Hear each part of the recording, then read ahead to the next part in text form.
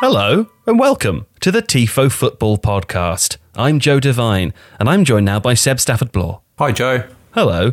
Today, Seb and I were joined by Adam Crafton, writer extraordinaire for The Athletic. And Adam recently was the lead writer on a special investigation into Hull City. So today's podcast is all about what that investigation turned out and towards the end, how the club themselves responded to it. Seb, would you like to take me through what we just talked about with Adam? Well, broadly, Hull, as a club, Hull has been at war with its public for quite a long time. I don't want to step on Adam's article at all, but it has a genesis in Dr. Assem Alam, the owner, his desire to rename the club Hull Tigers. And it's gradually got more angry and more unstable and more irate between the two sort of warring factions ever since. And just weird in parts. I think so. There's all sorts of strange details, like the opportunity to sell the club and then people backing out of sales and making accusations about potential buyers. We also have a chair of the Supporters Trust making accusations about how much money the LM family make out of Hull City through the repayment structure on their loans. It's a super interesting episode. Adam's great. Adam, I highly recommend after listening, do read his article in its entirety. Yeah. In fact, you can do that and get a 30-day free trial to do so by visiting theathletic.com/TIFO. It really is worthwhile. And also there's a number of other pieces which are just as in-depth and just as interesting related to other clubs. I'm thinking recently of a piece that was released by the team of Arsenal writers, Amy Lawrence, James McNicholas and David Ornstein on Arteta as well. A lot of stuff behind the scenes there. As football's been restarting, it feels like The Athletic has an eye behind the Iron Curtain in a way that is just so fascinating, Seb. Can I give a little bit of a plug for George Corkins' article? He wrote a lovely piece which was released on Father's Day, so 10 days ago now, about his early experiences watching football with his dad. It's a very moving piece of writing. Okay. Well, as I said, that is theathletic.com/TIFO, 30-day free trial to read at your whim for a month. And we're very confident that you will enjoy it and join us and the many, many people who are reading The Athletic. Right. Without further ado, we leave you in the warm embrace and the cool hands of Adam Crafton. Quick disclaimer, after we recorded this podcast on Friday, Ihab Alam participated in a radio interview with the BBC, addressing some of the points that arose from The Athletic's story. That interview is available to listen to online. The Athletic stands by its original story and its investigation into the club. Adam Crafton. Who is Assem Alam? How did he make his money? How did he come to own Hull City? And also, just because we're aware that some people listening won't know a great deal about the city of Hull, can we just contextualise the place as well and how it contrasts with the average Premier League cities? Yeah, so I mean, Hull is probably somewhere between Yorkshire and the northeast on Humberside, and Assem Alam came to buy the club at the start of this decade when the club were in huge financial difficulty. They were facing winding up orders. At the time, they had huge bills which needed to be paid. And Assem Alam is a local businessman. He moved over here from Egypt in the 1960s. As a youngster in the 1960s in Egypt, he'd been an outspoken critic of Colonel Nasser. And he told the BBC before that he was arrested at the time. He was tortured. So in many ways, he should be an amazing immigration story for the city of Hull, because he escaped to England. He studied at the local university in Hull. He worked for a local company, which he then bought for himself, which manufactures and supplies generators. I think when he first came to England, he had something like £20 to his name because the currency was unable to be transferred over. So he really had to start with nothing when he came over here. And then I think, according to the most recent rich list, his family has a fortune of over £200 million. And he is hugely influential in the local area. He's put £10 million into a cancer research unit, at the local university, funding local health services. He's a friend of the former British Prime Minister Tony Blair. He donated, I think, just under $500,000 to the Labour Party in 2014, and then most recently to Boris Johnson's Conservative Party. So he's a significant figure in British public life. Adam, your piece reads as a chronology of the increasing discord between the Alam family and the Hull City supporters. What's the genesis of the acrimony? Was there a start point when relations started to sour? Yeah, I think there's two or three points where things started to go wrong. So when they first buy the club, from what we were able to establish, they put in around £40 million into the club in the form of loans. So they would need to be paid back to the family along the way. So that side of it was positive, and the team performed well at the start. They've been in the Premier League 3 years this decade, and they've reached an FA Cup final. The problems came when they decided to try and change the name from Hull City AFC to Hull Tigers. That was the first problem. And the second issue which came down the line was issues around concessions for matchday prices. So there was no longer concessions for children or for pensioners. I wonder, one of the bits of your article that I actually had to read twice was with regards to that Hull Tigers initiative, or the attempts to change the club's name. Apparently that came from Assam Alam reading the Harvard Review and reading an article about how shorter club names and sort of bolder iconology were more profitable. Is there anything more to that than just reading an article, reading a little feature? Well, it was really interesting because I spoke to the guy who was the chief executive at the time, Nick Thompson, who speaks on the record in the article, which helped us a lot. And he brought this up, and from his memory, it was actually a Newsweek article, and then I double-checked it, and Assam Alam had actually said previously that he saw it in the Harvard Business Review. So he said this himself, and that's not a new revelation. But what's quite interesting is a lot of the most influential brand names are short. So you have Facebook, Twitter, Google. TIFO. TIFO, exactly. Thank you, Adam. The Athletic is 3 syllables, sadly. Too many. But so clearly there was a marketing and commercial sense to it, but he just became very wedded to this idea. So that was one side of it. The other side of it, which is perhaps more disputed, is to do with a big argument with the Hull City Council. And that centred upon the stadium itself is owned by, the Hull City Stadium is owned by the council. And the Alam family wished to buy the stadium for themselves, and they made an offer, and they would have built on the surrounding areas. But there was disagreements. There's a local fair around the stadium, which is very important to the council and the local area. There was a number of different disagreements over it. Eventually, the council decided they did not want to sell, and Alam was furious about this. And one theory is that as part of his frustration with the council, he would therefore remove the word city from Hull City AFC and replace it with Hull Tigers. So the way that Nick Thompson, the chief exec, explains it is that there was this double tractor thinking at the time, which said, on the one hand, that the commercial experts are all telling us, well, a shorter name is better for business overseas in order to grow the brand of the club. And on the other hand, we're also really disgruntled with the council. And if you bring those two things together, then it becomes quite a driving motivation for them. Okay, so let's go back to May 2016, because superficially, Hull City were a good news story. They went up to the Premier League. They beat Sheffield Wednesday at Wembley in the playoff final. And then by August, less than 8 weeks later, Steve Bruce has walked out. The club only have 13 fit professionals. Mike Phelan, who previously Alex Ferguson's assistant manager at Manchester United, is taking charge. And it becomes this season of doom. What happened in those 8 weeks, first of all?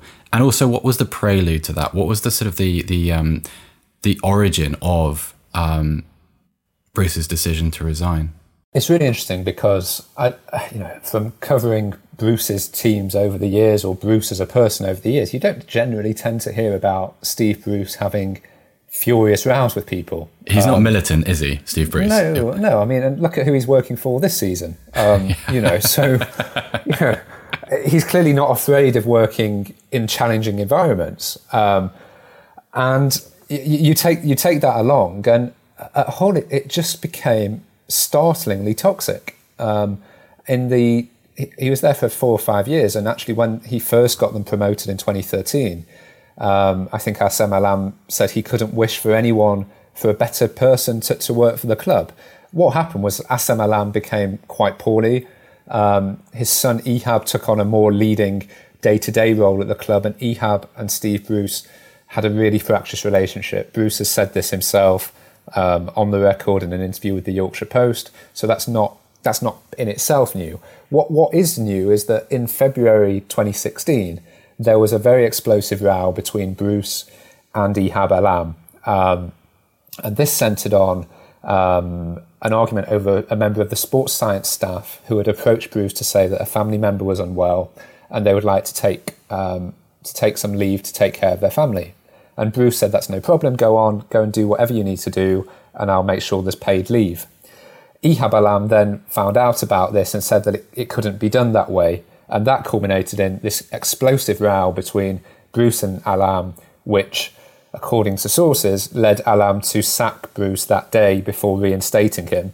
Hull, we should say, did not respond to this allegation individually, but did describe the contents of all our allegations as misleading, inaccurate, and tittle-tattle. Can I jump in here, Adam, and just say, just for some context, how usual is it that an owner or a family member owner of a club will sack and reinstate a manager in the space of one day because of a riotous row? Presumably that's very unusual. I would say that's very unusual. I mean, it's the sort of thing we wouldn't ordinarily hear about. I mean, there is an amazing story. I think it's in Martin Edwards, the former Manchester United chairman's book, about a time where he and Sir Alex Ferguson had a similarly explosive argument one day where it looks like Ferguson pretty much was about to resign, or pretty much walked out of the office saying that would be it, and by the end of the day had called Edwards back and decided he would be Manchester United manager again. So it's not completely unheard of that these kind of arguments take place. It's obviously unusual that they come to light. So actually, this is an anecdote from Barry Fry's autobiography. Right. When Barry was working for Stan Flashman at Barnet. Stan Flashman, for those who don't know, was a kind of a mysterious ticket touting figure who was a little bit of a rogue, shall we say. And I think Flashman sacked him about 32 times in his entire time at Barnet, and he never actually left the club until the last time. Adam, do we know much about Ehab? I mean, your article paints him as someone that doesn't seem to have much genuine affection for the sport, but quite likes how it can provide a sort of, I suppose, a muse for his interest in data. What is his backstory? Do we know? His backstory is that his father was very successful. That's probably the most brutal interpretation. But that's quite cold. Yeah. But to be warmer, he's been pretty much the full-time CEO of the club for 6 years now. The impression we had from talking to people is that he's very much into polo. He's got a good life as a result of very good family wealth, but he's been running a football club for 6 years, and that deserves a level of credit in itself. And we know that he's very much bought into data and analytics. He uses all the data platforms that we hear so much about these days as well. And I think it is worth cautioning. Even if the fans are disgruntled, on the other hand, Hull are a very unusual case in the Championship of being a club that is run financially sustainably. The problem is that to be financially sustainable in the short term in the Championship does not equal being competitive in the Championship. And that's a marriage that's very, very difficult to reconcile for any club in the Championship. What's really strange about some of the behaviours you describe in the article is that it's almost as if, and I'm speaking specifically about doing away with the concessions for young children and in some cases babies who are being asked to pay full adult prices for tickets. But also the anecdote you just told about sort of the failure to, or the refusal to pay a grieving employee full pay. It's so deliberately provocative. It's very hard to understand the mindset of someone that would put himself in a situation to incur the kind of the wrath of the local community, as those things would always do. Have you heard any kind of justification for those? I think the first thing to say with the concessions is that they were restored last year after several years of not being in place.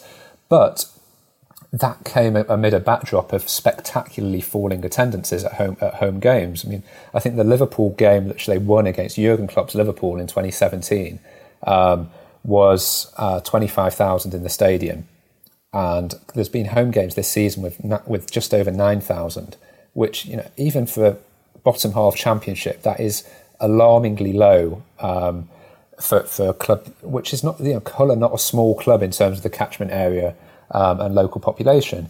So I think that's one of the reasons the concessions came back. There was an argument at the time with regards to the abandoning concessions that it would be a new membership scheme and a contactless scheme that meant it would in some way work out cheaper, but the local fans just did not agree with that whatsoever. And then I've forgotten the second half of your question. It was about the refusal to pay the employees sick pay. Yes. After Bruce had guaranteed that he'd be still on full pay for his leave.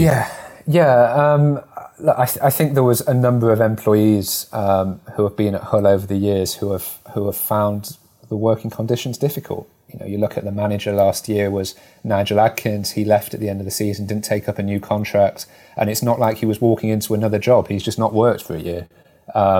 So I think that speaks considerable volumes. There was another example where Keith Birchin, who was the first team coach under Steve Bruce, he turned up for the pre-season tour in 2016 and was told that he was no longer needed by the club. So, you know, there's different examples of the club being quite spendthrift in certain areas in terms of how people at the club are treated. However, you know, again, I think the owners would say it's good to run the club in a sustainable way. One of the accusations, and this is made by Jeff Bealby, I hope I'm saying that right, chair of the Supporters Trust, is that the family run the club as their own cash cow. Asim Alam's claim has always been that he's never taken a penny out of the club. Jeff Bealby disputes that. Can you just walk us through the dynamic by which, and this relates to the loans that the family gave the club in the first place? Can you just walk through the dynamics by which they make money out of the club, or that they're accused of making money out of the club? Yes. So the argument goes that when they came into the club, they had to inject a huge amount of money early on in order to ensure the survival of the club and that the club was able to be successful. So I think that started around 40 million, and I think it's probably totaled around 80 million over the decade. But that was always going to be something which had to be repaid.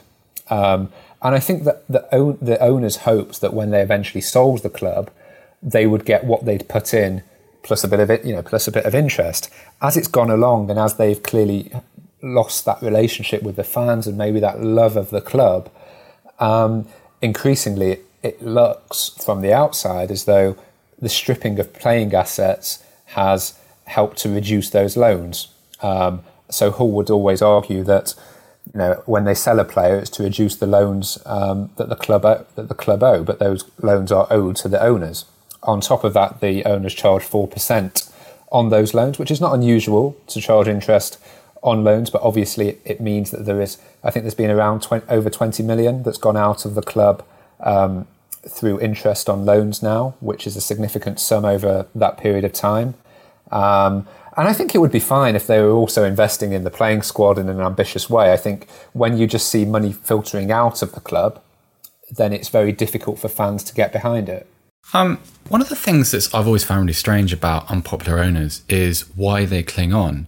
I mean, especially when they're in, not small towns, Hull is a city, but when you get so much grief from the local population and the fans, you just think, goodness, wouldn't you just settle for getting your money back and moving on and having a quiet life? And I think this is one of the areas which confuse me. about the sort of the Alam's strategy. Walk us, because there have been attempts to sell the club, or there have been opportunities to sell the club at least. In amongst those, there have been sort of time wasters and people that and tire kickers basically. But amongst the sort of the sincere attempts, what has been the stumbling block, and what has been the family's attitude to those attempts to purchase the club? Yeah, well, it looks like over the past 4 years, the valuation of the club has always been dictated by the loans that remain outstanding to the club. So our information is that to this day, the owners would like over 40 million because they are owed around 42 million still in loans. So they value the club at what they feel they're owed by the club.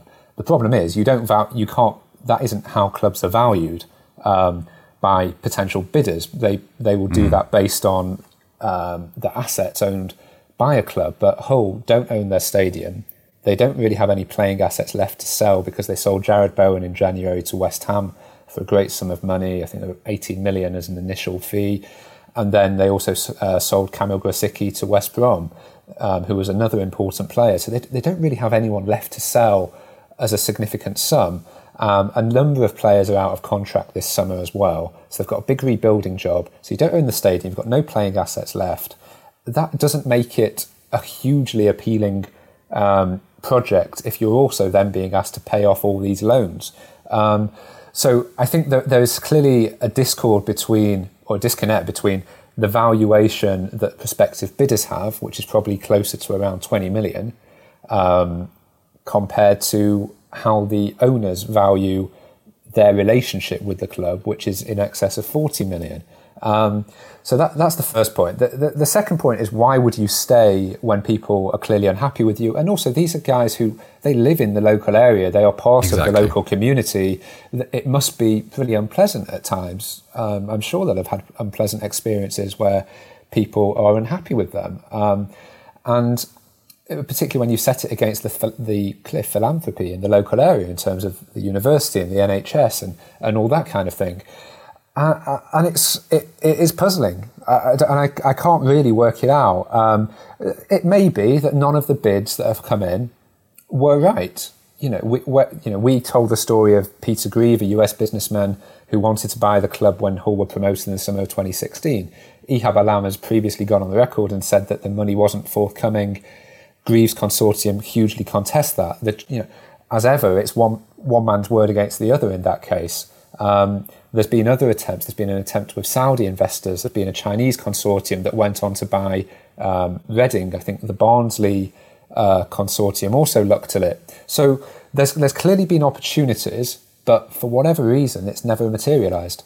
One of the more recent issues, and this is not uncommon in football at the moment because of the lockdown and because the season has extended beyond the realms of most contracts, a lot of clubs are finding themselves having to extend players by a month or 6 weeks. One of the more startling anecdotes from this time has come from Hull.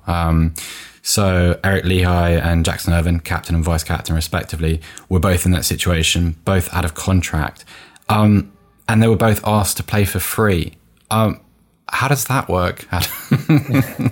Well, I think we're asked to play for free in inverted commas, in the sense that, so when a football contract usually expires in England on June the 30th, but the payment to staff would not stop on June the 30th because, like with many employment contracts, you get a month of severance pay when leaving an organisation. So ordinarily they would stop working for the club on June the 30th, but they'd receive money at the end of July, or they'd receive July's money. What's now happening is that players are being asked to play on into July, possibly the start of August. But what Hull said is, well, we're paying you July's money anyway, so just play on for us, and we won't give you the month on top, which other clubs are doing. Now, again, I have to say that Hull didn't deal with this detail specifically, but said that the whole list of allegations put to them were inaccurate and misleading. But this is from several sources that Hull wanted these players to basically carry on playing into their month of severance pay. So as we talk now, we're recording this on Friday the 26th. Are these two players at the club? Are they eligible for selection, or have they left and are now free agents? No, they won't play for the club again. I think they're presumably still just within the boundaries of their contract, but as of presumably the 30th of June, they'll be, or 1st of July even, will they be free agents? Exactly. So they won't be, there's nothing to stop, I think Hull play Birmingham this weekend. There's nothing to stop the manager from picking them and them playing if they wish to do so, but they've not been training with the first team squad over the past week or so.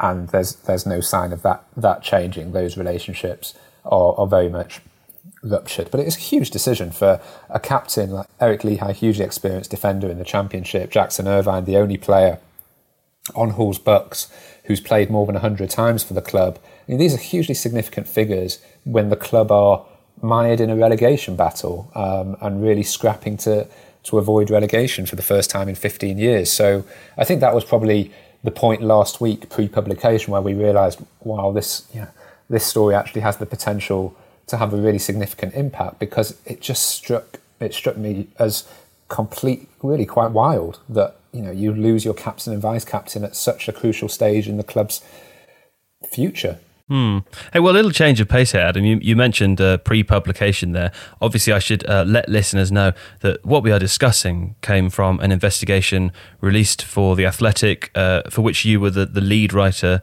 I just wanted to ask you, because this story is particularly interesting, but also presumably it's taken a long time to develop. How do you go about writing an investigation piece like this, or how do you go about investigating it? Well, we started looking at Hull pre-COVID. I stopped saying pre-COVID like it's BC. But it was pre-pandemic. They'd been on a terrible run of form since New Year's Day, and I think they lost 4-0 against Leeds before everything shut down. And I remember just putting into one of our very many Slack channels that they may be an interesting thing to revisit. Obviously, everyone already knew about the controversy over the name change years ago, but then noticed they sold a couple of players in January.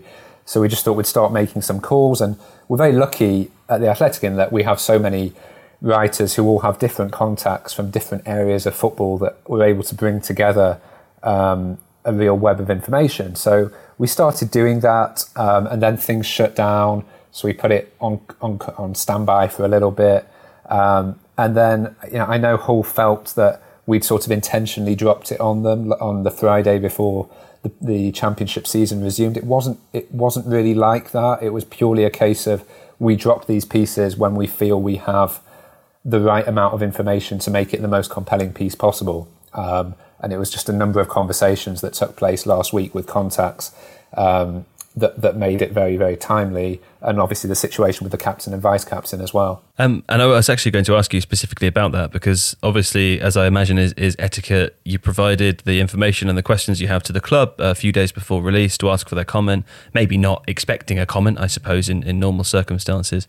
But what actually happened was the club released a statement on their official website and tweeted about it and published your email in pretty much what looked like full.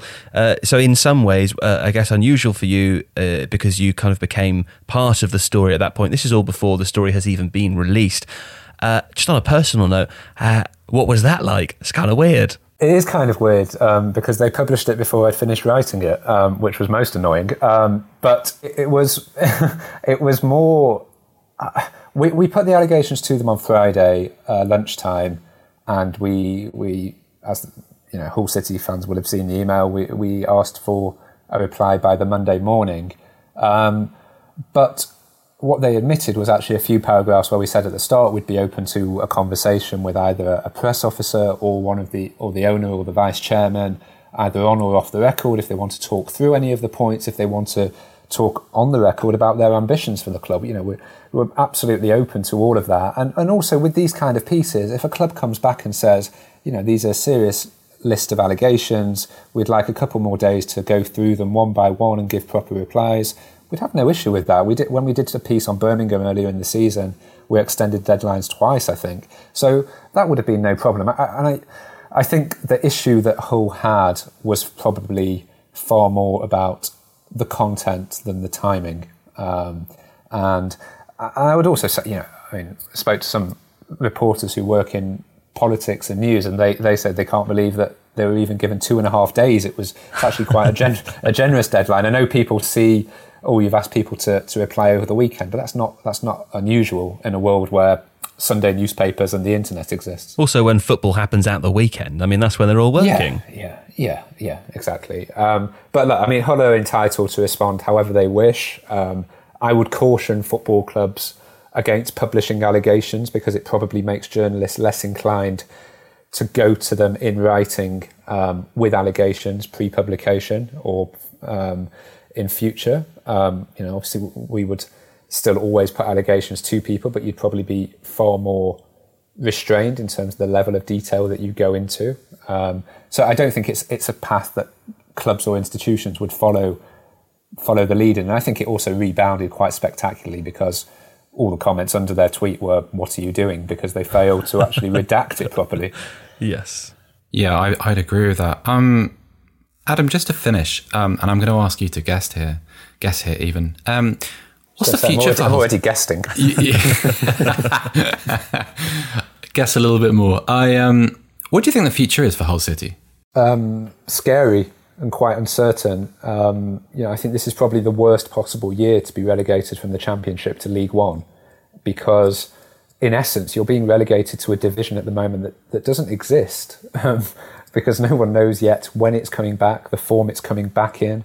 The thought of being a League One club without matchday income, if there's no vaccine found, and we restart the Football League in September or whenever it's going to restart without fans and only on the iFollow service, which isn't working great so far, that's quite a scary place to be in. And I on top of that, you have a situation where I know agents have already been told by Hull that to not expect really any more than £5,000 a week salaries for most players, even if they stay up next season. So you're talking about a really modest budget in order for the club to remain, to not be a loss-making football club, which in many ways is commendable, but it's also not reconcilable with being competitive. So at the moment, it looks like that they are probably going to go down, and that means that the value of the club's going to drop again, but the loans owed to the club or owed to the owners aren't dropping, and therefore the owners are going to have to drop their valuation, surely, if they wish to sell the club. Yeah. Oh well, disappointing times. That's don't know quite what to say to that, Adam. But hey, thanks to you for coming, much appreciated. That's a pleasure. It was a really interesting read, and as I said before, we can see obviously the time that it's taken. So congratulations, well done on a lovely piece of work. Thank you very much. And hopefully we'll speak to you again soon. In next week, don't know what's happening. More stuff. 2 podcasts a week. Tuesday, Thursday. We do know. We're having Joe and Paul Lake on. Oh, which yeah. is really interesting. Yep. Yeah, that's good, isn't it? And there's the alarm for the bank I live above. If you can hear that in the background. A little bit of... It feels like end of school session. That's right. It did feel a little bit like that, didn't it? The bell's rung. The podcast is over. Thank you and goodbye.